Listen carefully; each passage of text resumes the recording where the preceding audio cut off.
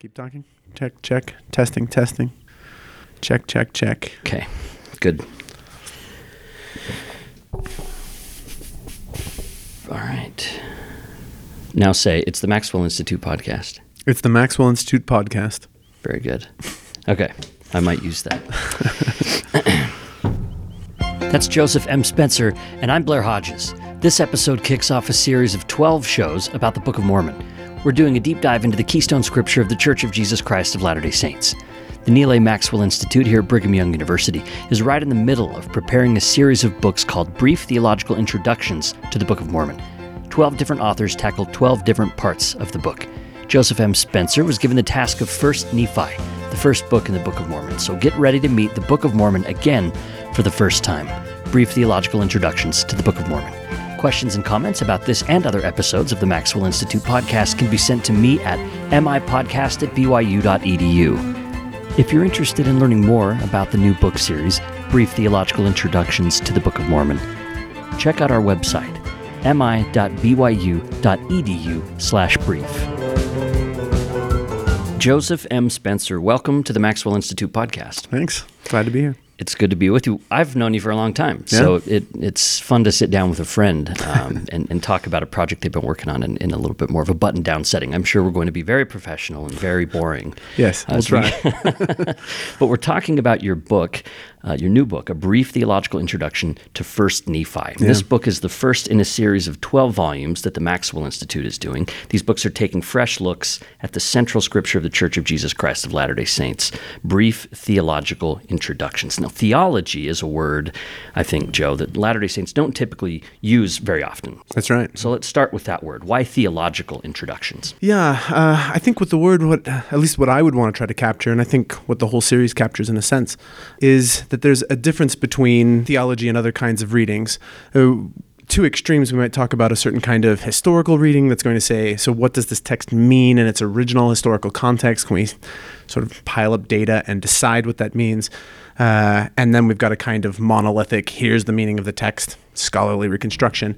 At another extreme, something like a devotional reading where I might just take a verse at a time and I want to reflect on what that means for me in my life and so on. Theology is somewhere between the two, right? It pays attention to the life of devotion and asks about sort of the rich religious meaning of the text. But it's also a scholarly endeavor and wants to make sure it draws on the best historical research and the best scholarly work on a text, but then ask, can we draw from the text possible meanings that help us shape religious life? But it's not sort of a private devotional endeavor. So it's, I think, stuck somewhere between these two and tries to capture the best of both and then do something of its own as well. I'm thinking of someone like Hugh Nibley, who used to talk about differences between theology and revelation. This was kind of a big point for him. How do you address that issue? Yeah, so there are various ways people have talked about theology. One of those is something like systematic theology, where we're taking all the doctrines, so to speak, that there are, and then systematizing them, creating a kind of hierarchy and unpacking every one of them in a kind of hyper-rationalistic way. And that, I think, is what people like Hugh Nibley were reacting against, is a certain kind of, well, reason is going to explain everything, right? We can sort of, from point A to point Z, we can lay out the whole meaning of this in this rational system. And that, I think, really is a problem. And, in fact, the very idea of ongoing revelation makes that a difficult idea, right? This whole thing could change, right? So I think that's why we have, as Latter-day Saints, had certain negative reactions to the word theology. But theology is a really broad field, and there are lots of approaches. And the kinds of approaches I think people will find in the series, and certainly in my own volume, is very different from that kind of approach. Do you think there's a tradition of LDS thought that these books then fit into, even though the word theology itself isn't used? What's the genealogy of this kind of work? Yeah, actually, I think one of the best examples is Hugh Nibley himself, right, who is a very creative reader. He didn't just slavishly read the text, tell us what it has to say historically, and then say, good, now the church is going to fall in line with that. But he also didn't have a kind of just strictly devotional angle. He was trying to see what possibilities there were in a text, what it could do, how it might mean. So actually, Hugh Nibley, I think, is a good example of the kind of reading we're thinking of. But others as well. I think Elder Maxwell was a very good example of someone who could probe a text and see its possibilities and unpack ways we might read it that'll inform us in new ways and speak to our immediate concerns. Okay, so in a set of books about each book in the Book of Mormon, I think you, as an author, face a unique challenge that some of the other authors don't face. I think each book kind of brings its own challenge. But with yours, First Nephi is kind of like the Book of Mormon's introduction. So you're introducing readers to an introduction. Yeah. And as you observe in your introduction, if Latter-day Saints know anything in the Book of Mormon, well, it's First Nephi.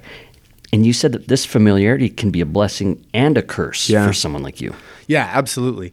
I think the difficulty is, every January, people make goals. They're going to read the Book of Mormon through. They stop somewhere in Second Nephi with Isaiah or whatever, right?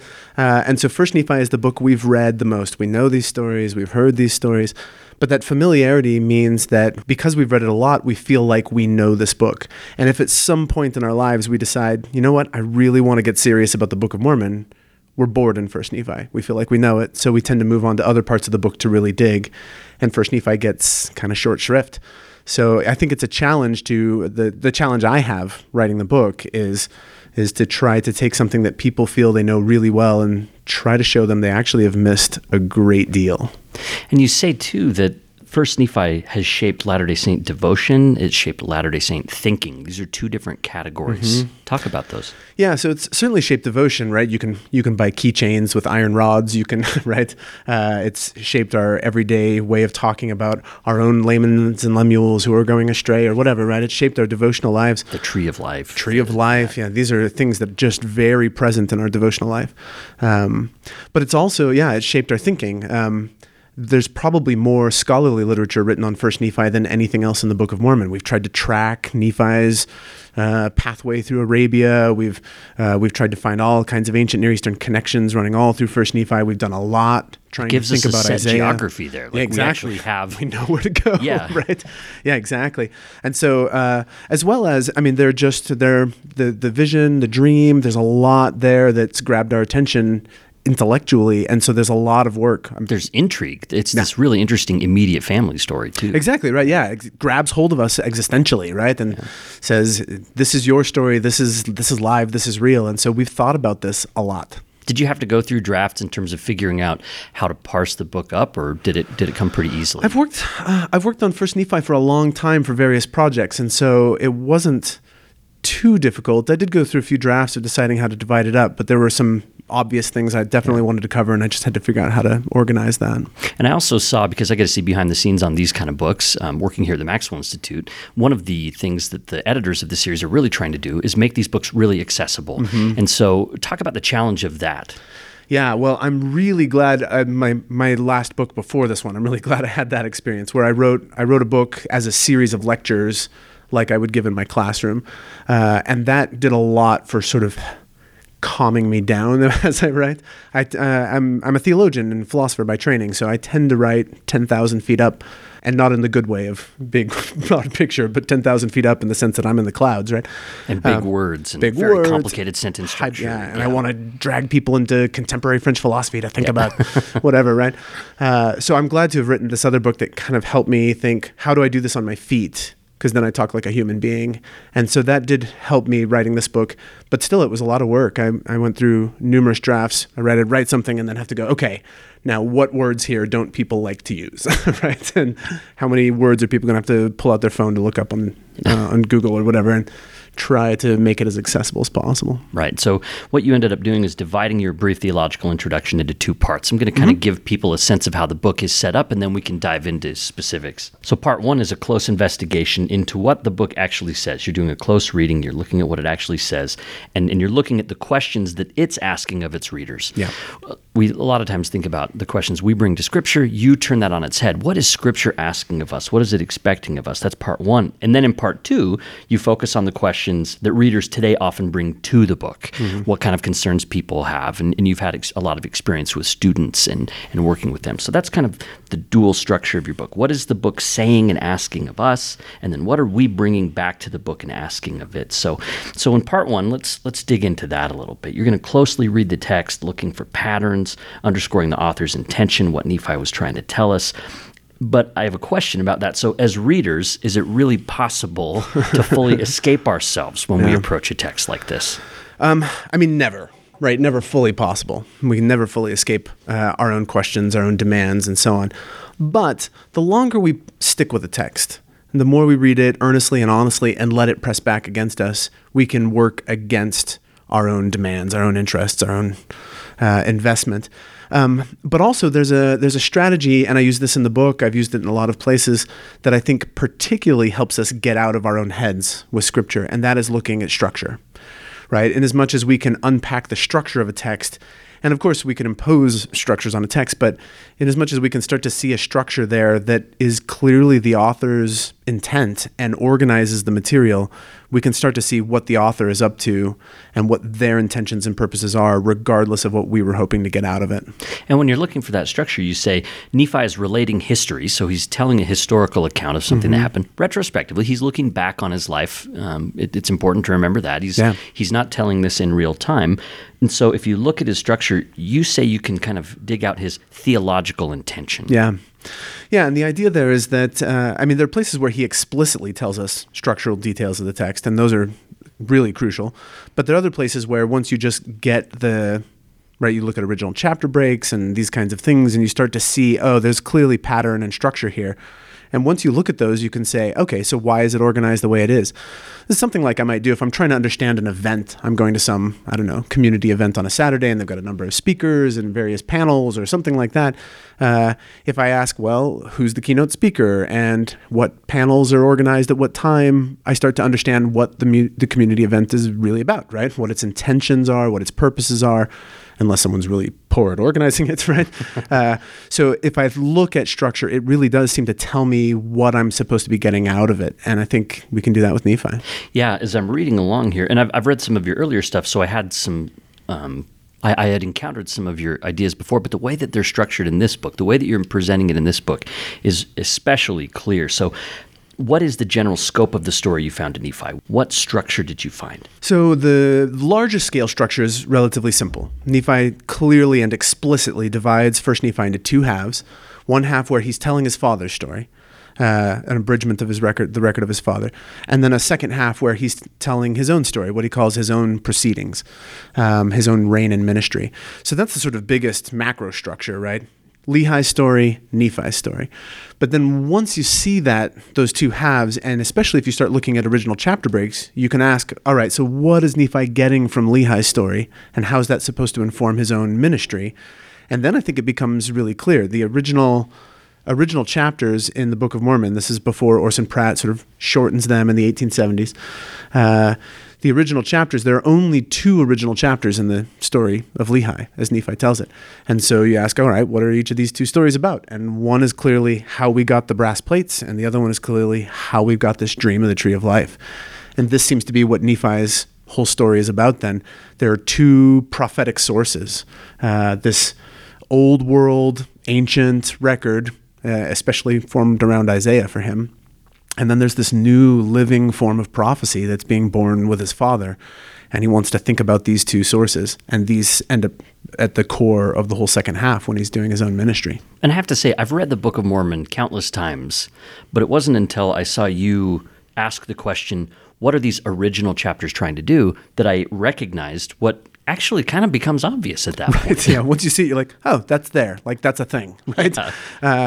Yeah, and I think that's a real power in structure. Once you see it, you can't unsee it if it's a good reading of the text. And it really does organize it, gives you a kind of way to read and a roadmap, right? Yeah, the funny thing to me is the chapter divisions, they make chapters a lot shorter. Orson Pratt did these in 1879, and they make the book quicker to get through. It feels like you can get to the next chapter, But as you said, it can also obscure. So it seems like there's like benefits and drawbacks to the new chapter structure. Yeah. I mean, it's worth saying there. I think Orson Pratt was wise in a certain way. I mean, I'll tell my students, when you're doing your 6 a.m. family scripture study, be really glad Orson Pratt did this, right? Because you have these very long mornings. But he was wise. I mean, he was careful. He was trying to do a good job. And sometimes, I mean, he's clearly carving the text at its joints in certain places. But also, yeah, there are places where it does make it difficult to see I think, what the original intent of the authors is.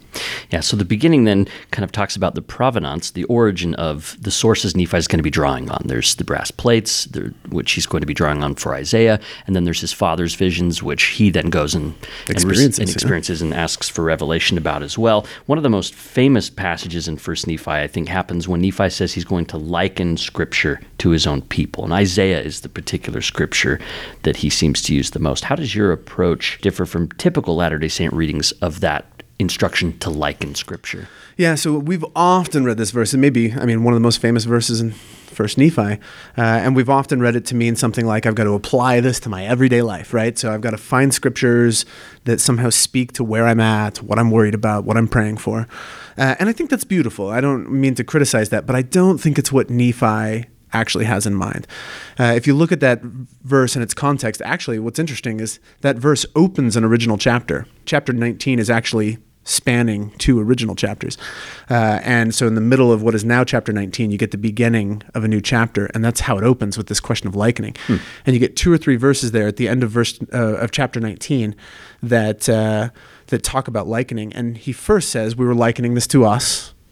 I think that plural us is probably important. It's not likening it to himself, but it's likening it to a whole people. But then he immediately goes on and says, okay, so now I'm going to read Isaiah. He says this to his brothers. And he says, so here's what I want you to do. Isaiah was speaking to all of Israel. You're a branch of Israel. This can be likened to you. And of course, what he's just done in his record is laid out this vision of what's going to happen to that branch of Israel. All of that to say that I think what Nephi means by likening is pretty straightforward in the text. It means take Isaiah, find the patterns for how God is working with Israel. Now take a branch of Israel, and those same patterns are holding for that branch. They're like each other, likening. I think that speaks to why you call 1 Nephi the best handbook to reading 2 Nephi. There's a lot of books you can buy on how to read 2 Nephi, how to read the Isaiah passages and stuff. And your argument is 1 Nephi may be the best handbook to reading 2 Nephi. Turns out, right? I think this is a key. If we read 1 Nephi carefully, and Nephi has taught us how to liken, that is, he's taught us, here are the main themes I see in Isaiah, and here's how you can extract the patterns from Isaiah and then see those as running in parallel to the history of Lehi's children, running right into the last days. Then when you read 2 Nephi, and it's just loaded with Isaiah, you can do the same thing. You can go, oh, here where Isaiah is talking about a remnant, where he's talking about a sealed book. I see what Nephi sees here. He's seeing things that he can extract and say, that's exactly what God's going to do with my brother's children, with my own children in future times. We're going to write a book. It's going to be sealed. There's going to be a remnant. They're going to be redeemed. Isaiah's laying out the pattern. But if we don't see what 1 Nephi is telling us, we get to 2 Nephi and where are we at? What are we looking at? This is all, it seems like I'm supposed to know a whole lot about Assyria or something, right? So, do you think if Nephi and Isaiah got to sit down together back then, that Isaiah would have recognized all of Nephi's readings? Or do you think that the way Nephi interpreted Isaiah may have even been surprising to Isaiah? I suspect Isaiah would have been surprised. I think he would have liked Nephi and thought, oh, this is really clever. And part of the reason I say that is that it's clear right within the book of Isaiah that Isaiah is himself a receiver of traditions and a reinterpreter of traditions. The prophet Amos is sort of this really remarkable thinker of this idea of a remnant. And Isaiah, just a few years later, is clearly taking these ideas over and recontextualizing and rethinking them and saying, how might this mean now? I think he would have seen in Nephi a kindred spirit. That's Joseph Spencer. He's an assistant professor in the Department of Ancient Scripture here at Brigham Young University. He's also editor of the Maxwell Institute's Journal of Book of Mormon Studies. He's written a number of books on the Book of Mormon, including An Other Testament, which the Maxwell Institute republished a few years ago. But today we're talking about his latest book, 1 Nephi, A Brief Theological Introduction. Okay, so let's turn to chapter 2 here. Your method of close reading sometimes shines new light on long familiar texts for me. For example, in chapter 2, you start with Lehi's dream of the tree and then Nephi's dream. And, for as long as I can remember, I've read these as Lehi's basic description of a vision and then Nephi's interpretive description of the same thing. Right. But you're seeing something happening on a deeper level here. That's right. I think Lehi's dream, read carefully, is already Nephi's vision. The thing to note here, we often read Lehi's dream and we see it as sort of one total picture, right? You've got a rod, you've got a path, you've got a tree, you've got a building, you've got a river, and everyone in life has to struggle their way there. But I think we should be surprised if we read it carefully to note that as soon as Lehi sees the tree, he just walks to it. There's no broth, there's no path, there's no rod, there's no building, there's no river. He just walks and eats. And then he sees his family and he calls them. They just walk and eat, or in Laman and Lemuel's case, don't. But there's no complexity. It's only once Laman and Lemuel don't come and eat that suddenly the vision gets complicated. And now there's multitudes and there's paths and rods and all this kind of thing. I think the implication is pretty clear. As soon as Laman and Lemuel don't eat, Lehi sees lots of people struggling to get to the tree. The implication, it seems to me, is clear. These are Laman and Lemuel's children. These are the Lamanites. Over years and years, some of them coming later, say in the book of Alma or in the book of Helaman, coming to the tree. And then, of course, in the last days, struggling their way toward the tree thanks to a rod, this word of God, the Book of Mormon, that's going to be sealed up and come forth. And there's going to be this great and spacious building, or something like a great and abominable church from Nephi's vision that is going to be a challenge and a difficulty. So I think all of the elements of Nephi's vision are there. They're just sort of hyper compact, presented as symbols, but I think it's the same story. You also say Lehi's got this more individual focus where he is looking at the family, and then Nephi is going to have a more corporate, broader focus. Yeah, that's right. I think Lehi's intense focus is on his family, and it starts to broaden at the end of the vision to these multitudes that I think are whole peoples. But Nephi's, he's focused there right from the beginning. And then Nephi is going to speak about plain and precious things that would be lost. Does your book shed any light on those things? Yeah, I hope so. I think it's clear from a number of clues, and I wish I actually had more space in the book to talk about this, but I think a number of clues come together to make clear that the plain and precious for Nephi is Abrahamic covenantal stuff, the covenants given to Israel and how that's unfolding in history. He calls very clearly in 1 Nephi 19, he tells you what to expect in 2 Nephi. And what he tells you to expect is the plain and precious. And of course, what we get in 2 Nephi is Isaiah, Abrahamic covenant, history of Israel, redemption of Israel. He also tells us in 1 Nephi 13 that 3rd Nephi, the visit of Christ, will restore many plain and precious things. And of course, 3rd Nephi is all Isaiah, Abrahamic covenant, redemption of Israel. This is what Christ talks about when he visits. So I think this is the core of the plain and the precious. It's Israel's covenant and what that means in all of history. Have you read Terrell Givens's? His book is 2 Nephi. He's following yours. He also said 2 Nephi is the most important book. Of course. I think. But have you looked at his manuscript? Yeah, I have. Because they have some really insightful intersections, I think even that's though right. You didn't plan that out to begin with. with. We didn't. In fact, we wondered if we should, and we didn't, and it worked out nicely. I think that, part of what Terrell is arguing in his volume is that 2 Nephi is all about the covenant, and that this is what's driving the Book of Mormon. And in a lot of ways, it's what makes the Book of Mormon unique on the 19th century scene. This book is emerging and published, and its sort of shock value lies in the fact that it wants to say, hey, all of Christianity, this Abrahamic covenant thing is something you've all forgotten, displaced, symbolized away, rather than recognizing that we've got to gather Israel. How did that fit into the other covenantal theologies? Because you had the Puritans had a covenantal theology and things like that. Do you see distinctions there? Because I think some converts were looking for Israel, and that appealed to them. That's right. It's a complicated history, as everything always is, right?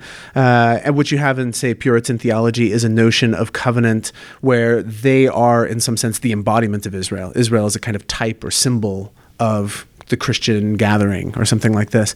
But most of the sort of post-Calvinist theology is not looking strongly at a notion of we've got to go find literal physical Israel and gather them. There are those who did certainly see things that way, and there was a lot of speculation in the 18th and 19th century about the identity of Native Americans and are they Israel and so on. But if you look at those sources, one thing that's very unique about the Book of Mormon is that those sources that identify Native Americans with lost tribes of Israel or something, they say that they've got to be gathered and taken to Jerusalem. the land of their inheritance, whereas the Book of Mormon says, no, not at all. This is their land of inheritance. Yeah, their home. Yeah, they should be here. This is their land. So in the next chapter, you're looking at some of the interesting ways that First Nephi speaks about Jesus. There are different titles there, and they're used in different ways according to your close reading. You're seeing, okay, how many titles for Jesus are used? Are they used in particular ways, or are they just used willy-nilly? There's the Lamb of God, the Messiah, and so on. What did you find with these titles? I mean, I think the most interesting finding here is that the Lamb of God is really quite unique. We're so used to it, right? And maybe in part because we read Nephi. But we tend to think of this as just a ready, obvious title for Jesus. But if you go digging through the scriptures, Lamb of God only shows up in very specific places. And in the Book of Mormon, apart from, I think it's 2 references, it's all Nephi's vision. That's it, right? It's there in Nephi's vision, and it's in a few references later back to his vision by him. But otherwise, this is not a standard Book of Mormon title for Jesus, which I think should make us raise questions about, so what's going on in this vision, and where's this title coming from? What does it really mean? So this, I think, is maybe the most interesting finding, is that title is, it's doing something on its own. There are other things that are striking, though. Lehi consistently refers to Christ as the Messiah, very Jewish, right, Old Testament-y way of conceiving of Christ. He does not use terms like Jesus Christ. Certainly that name doesn't seem to have been revealed to him. And he's not using the Lamb of God and so on. He's got a very sort of Old Testament conception, and Nephi is the one who's unpacking a kind of new revelation about what this figure means. And then there's also the phrase, the Eternal Father, which has been updated to be the Son of the Eternal Father. Yeah, running through Nephi and through the rest of the Book of Mormon, Christ is often referred to as the Father in various ways, right? Sometimes the Eternal Father, sometimes the Everlasting Father, and other terms as well. And there seems to have been some concern about this in Nephi's vision especially, so that in 1837, Joseph edits the text, or someone does. We know it's Joseph on certain occasions because his handwriting is in the manuscript, but not in all of them. And he changes the Everlasting Father or the Eternal Father to the Everlasting Son of the Father. Or the Son of the Everlasting Father. I think, so we get these slight changes. And I think for purposes of clarification, more than anything, especially because as Joseph works his way through the rest of the text for the 1837 edition, he doesn't change other references to Christ as the Father.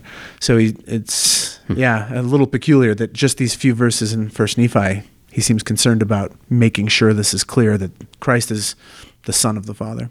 So the broad view then of part 1 is that Nephi's trying to create a record that encompasses his people and eventually all the peoples of the world, that there would come this Messiah that would unite all these people under a particular covenant. And that's really driving what his text is getting at. That's what the Book of Mormon is presenting to its readers. And your part 1 covers that. But in part 2, the second part of your book focuses on some of the issues that Latter-day Saints have wondered about in First Nephi. So one of the biggest ones deals with history. People asking, did this actually happen? How do you handle the question of historicity? Well, let me say first, just back up one step to say, part of the reason I wanted to divide the book in these 2 halves is because I think there are 2 ways theology unfolds, right? One is just to track the theology the text itself is getting at.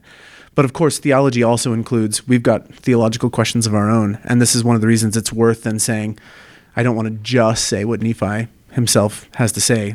We've got questions that need answers. And this is one of them, right? Questions of historicity, and then the other kinds of questions I deal with in the second half. How do I deal with historicity here?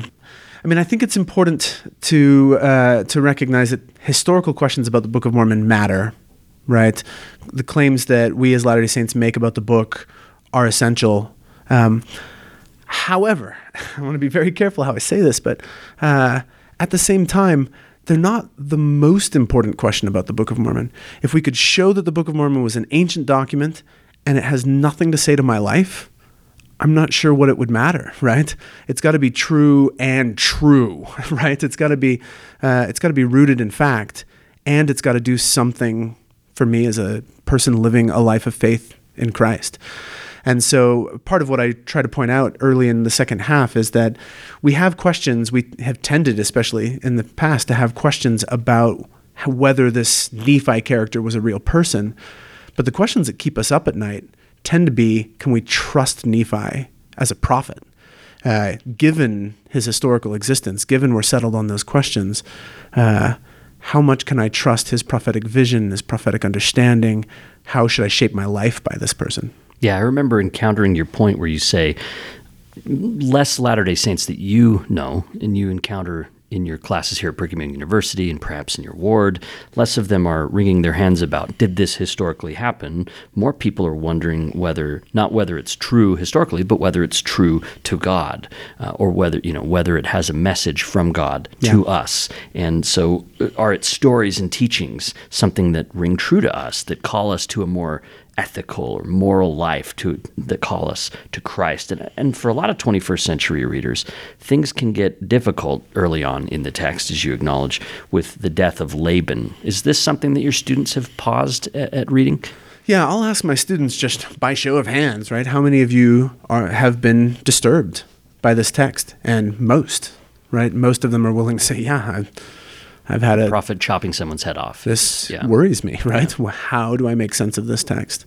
Yeah, this worries people. And it's worth saying, like, if you look at original chapters, this is chapter 1, right? We encounter it now as chapter 4, but this is the very opening chapter of the Book of Mormon.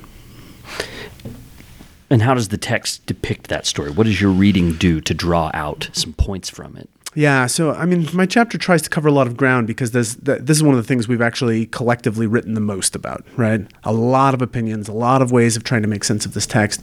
So I have to kind of survey a lot in the chapter. But my own take on this is maybe a bit unique compared to the things that have been said.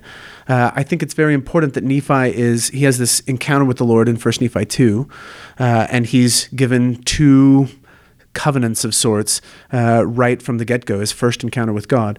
One of them says, inasmuch as ye, plural, keep my commandments, you'll prosper, you'll be led to a land of promise. There's a very familiar promise from the Book of Mormon. The other one is singular, inasmuch as thou, individual, singular, Nephi, inasmuch as thou keepest my commandments, right? Then you're going to be made a ruler and a teacher over your brothers. There then follows the story of getting the brass plates. And the very first words to Nephi from his father to send them back is, I've been commanded. I've received this commandment. Nephi seems to hear this loud and clear. Commandments. This is what I just heard about. And now I know what I've got to do. I've got a direction. Anxiety gone, right? And but the second thing Lehi says to him is, your brothers are complaining. And the way Nephi tells the story, the 2 covenants he's been given, one about all of them collectively keeping commandments together, and one about him individually keeping commandments, it seems that this report of his brothers murmuring narrows Nephi in on just the second. And the idea that they've got to work together as a people to keep commandment seems to fall to the background while Nephi focuses on, if I can keep these commandments, I'm going to be a ruler and a teacher. And he becomes sort of self-arrogating. And then this sort of explains the story that follows. Nephi finds himself, over the course of this attempt to recover the brass plates, slowly alienating his brothers. And then he finds himself standing over a drunken man, constrained by the Spirit to do something he doesn't want to do. And here he has to come face to face with what it really means to keep commandment. And ironically learns in the moment that he's misunderstood. He's privileged the wrong covenant. As the Spirit speaks to him, we tend to emphasize, the Spirit says it's okay to kill one guy if a lot of people are going to benefit. But that's not what Nephi says about that exchange. He says the Spirit tells him it's better that one man should perish, etc. And he says, when the Spirit said those words, my mind went back, and I heard again in my mind the words of this first covenant, inasmuch as ye. And I think what the Spirit's words do to Nephi is not say, it's okay to kill a guy as long as enough people are benefiting. Nephi hears, holy heaven, I've privileged myself here. I've thought this was about my righteousness. I've misconstrued this whole thing. And then something else becomes possible, the formation of a community with his brothers. And as you went through this story, what other possible solutions have you seen Latter-day Saints offer? Because there's a variety of views on how to explain it. You give your own. How do you situate it in with other? Yeah. So the best known is the legal justification, right? Is it legal for Nephi to have done this? And under the law of Moses, the answer is simply, yeah. basically, right? There's very good, clear indications in the text that this is supposed to be legal under the law of Moses. This is John Welch has done work on John this, Welch, especially, Fred Essing, a couple of others. It's a helpful explanation in certain regards, but for me at least, just because something's legal does not make me feel okay with it, right? There are lots of legal things I'm not happy about, right? Yeah. So a legal justification is helpful, but I don't think it gets us all the way. You also get theological justifications that will make a move like this is an Abrahamic test, right? Here's Nephi being given a kind of paradoxical commandment. Thou shalt not kill, but here I want you to kill. And can Nephi follow a God that seems paradoxical and so on? I think that's beautiful, but it also leaves me a bit cold. Simply, anything could be commanded. Exactly, right? Yeah. How do you judge that? And there's a part of it that I think is very philosophically and theologically compelling in the abstract. But concretely, boy, this makes me nervous, right? Mm-hmm. And then there are also a number of literary explanations, right? Stories or people attending to the way the story is told and showing that there are subtle things going on and so on. And those are interesting. But most of them don't try to solve the problem ethically, so to speak. There's also, it's worth mentioning, there are readings, of course, that just throw Nephi under the bus, right? That say, Nephi's wrong. He did this wrong. The fact that he takes Laban's clothes and puts them on his body shows that he's becoming the bad guy in this act of violence and so on. So that Josh Mattson, for example, is given that reading. So I think there's a wide variety of ways of approaching this available. What I'm trying to show is there's at least some aspect of the story that's been missed. That's Joseph M. Spencer. We're talking to him today about the book, First Nephi, A Brief Theological Introduction. Your next chapter focuses on Nephi's family dynamic, his character compared to that of Laman and Lemuel, his brothers. And Nephi seems like such a fantastic hero when you just give it a quick reading. And his brothers sort of come off these either pathetic grumblers or even murderous villains at some point. So what do your students wonder about this dynamic? Yeah, I mean, my first couple of years teaching, I had an assignment where students would write about something that they learned this time through, something they had assumed about the text that this time through everything seemed new. And I'd say fully half of them wrote about Laman and Lemuel. Most of them rereading it found themselves sympathetic to Laman and Lemuel and worried about Nephi being unfair to his brothers, which kind of shocked me, right? That this many of them were kind of, whoa, wait, I've always assumed they're the bad guys. And I think a careful read really does show that this is a much more nuanced thing. But yeah, we're in the 21st century especially, I think more and more people read this and just go, so Nephi is that guy, right? That just annoying, seems like self-righteous or something. Self-righteous, the guy who just can't understand that this is complicated. And and it can feel that way, I think, reading Nephi. Part of what I'm trying to do in my chapter there is to say not only that I think that's right in a certain degree, right, that Laman and Lemuel are much more sympathetic characters than we've often given them credit for, but I'm also trying to show that I think Nephi wants us to see them as more sympathetic characters than we've often assumed. What's an example of a clue that leads you to that conclusion?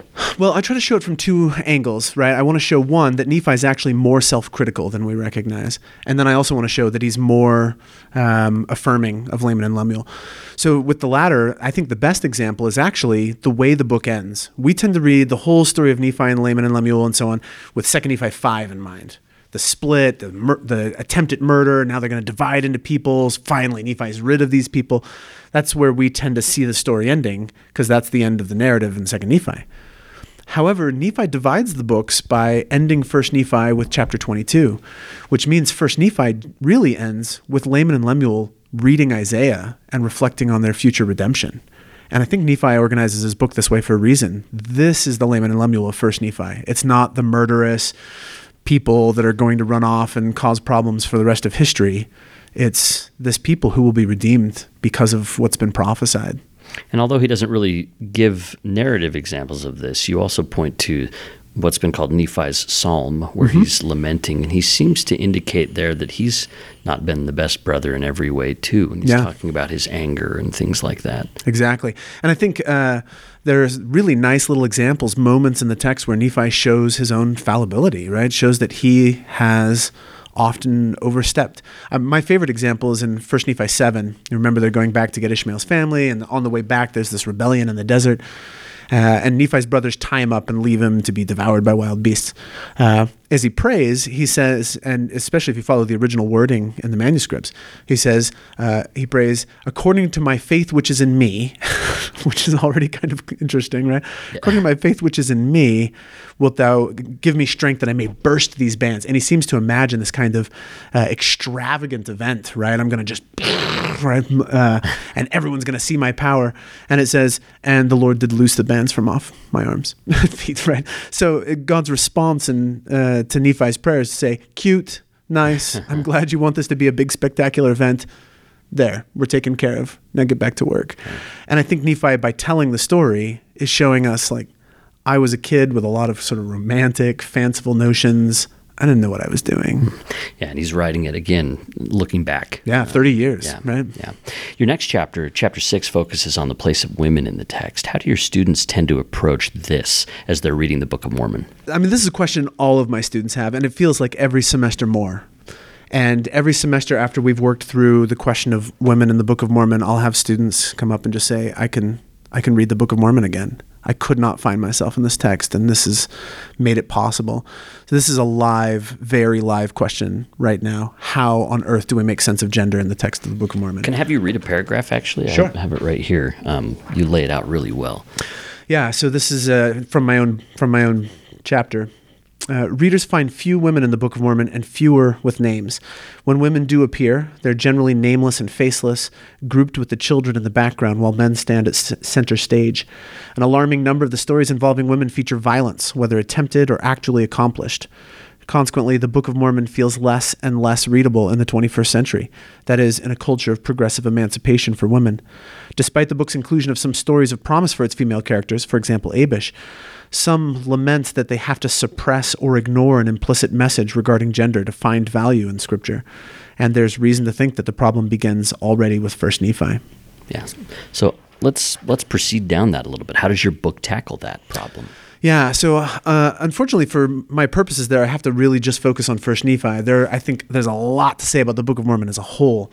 But what I try to show is that the problem we find throughout the Book of Mormon has its seeds in 1 Nephi, that we watch the story in 1 Nephi carefully and see how a first generation with at least relative gender equality, something like relative gender equality compared to the rest of the text, gives way to a culture that will then become oppressive in a really obvious way for women. So for example, you compare Sariah, the mother of Nephi, and the rest of them, and the matriarch of this family. You compare her with Ishmael's daughters, who aren't named at all. What are some examples of what that comparison suggests? Yeah, the key here, I think, is to look at two stories that Nephi tells in a way that I think is supposed to draw our attention to the similarities. We get the story of Sariah complaining against Lehi, 1 Nephi 5. We get the story of the daughters of Ishmael complaining against Lehi. Same thing in 1 Nephi 17. And if you lay the stories side by side, they follow a very similar pattern, and there are even some repetitions of phrases and such that suggest Nephi is trying to connect these. But when you look at the similarities, then also differences pop out. In the story about Sariah and Lehi, there's a confrontation, male-female. At the end of it, there's a kind of reconciliation. Sariah has her say, and she's the one with the last voice. She gets to say, now I know of a surety that God is in this, he's protected my sons, and so on. And then they together go and offer sacrifice. In the later story, Next Generation, the daughters of Ishmael raise these complaints, and before they can actually have a genuine confrontation, male, female, let's have this out, males speak up and usurp their concerns. We get Laman and Lemuel taking over the voices of the daughters of Ishmael and saying, see, Nephi's a problem, and it becomes instead male-male rivalry, and women retreat into the background. And then they don't get a say at the end like Sariah did. At all. Yeah. In fact, instead, we get Nephi echoing Sariah's testimony, so that Nephi now takes the voice of the women. Yeah. So in the sense of likening Scripture in terms of sort of applying it to our current situation, sure. the way that I think most Latter-day Saints think about likening, one thing that your book suggests, or at least this is kind of my reading of it, I don't know that this is explicit, is that readers can actually see perhaps ways that Lehi and Nephi were leaving women out which resulted in problems, which resulted in complaints that were kind of legitimate complaints. Like,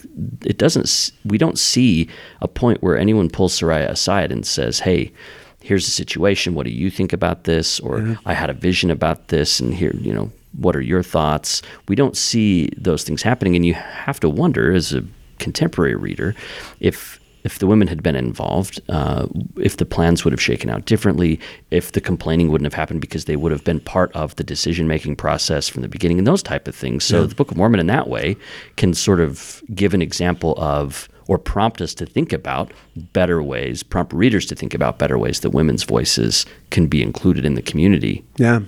Well, and I think the overarching message of the Book of Mormon regarding gender, ironically, and take some time to spell it out in detail, is that one of the reasons the Nephites are destroyed is because of what's happening with women. And Deidre Green, in her volume in the same series, spells this out in some detail. She's doing Jacob. The Book of Jacob, because Jacob explicitly says, Lehi received commandments regarding the relationship between men and women, and that's not happening among the Nephites. And for this reason, you will be destroyed. But it is happening rightly among the Lamanites, and for this reason, they will be preserved. And as you run through the rest of the Book of Mormon, we see story after story after story of women in Nephite contexts being oppressed and violently treated, and so on and so forth. And the glimpses we get of Lamanite society, we have figures like Abish or the Lamanite queen, who clearly actually has political power, right? And so on. The mothers of the stripling warriors, and there's every glimpse we have of Lamanite society. We have a sense that there's at least relative gender equality going on, and these are the ones who are preserved at the end of the book. If we liken that, I think the message is, hey, Israel in the last days, get gender equality right, or destruction looms. So, Joe, you've written several books already about the Book of Mormon. You've done projects on Nephi. You edit the Journal of Book of Mormon Studies. You've read so many things about this scripture. But as you're working on this project in particular, this brief theological introduction to First Nephi, was there anything new to you? Was there anything that changed in how you viewed Nephi? Yeah, no question. I have worked on a lot, and so a lot of what I was doing in this book is synthesizing past insights and trying to repackage it for a better, wider audience, right? But yeah, there were things I saw for the first time as I was working on it, and unfortunately, some things I've seen since that I wish I could put in the book, but that's all right. That's how it always goes. Right. So I'll mention two that were particularly new to me. So one was one I mentioned earlier, and that is that First Nephi ends with Laman and Lemuel reading Isaiah. Like, that had never hit me before, that it may be important that that's the sort of end, the telos of the book. Everything is leading to this moment where Laman and Lemuel are contemplating the future for their children.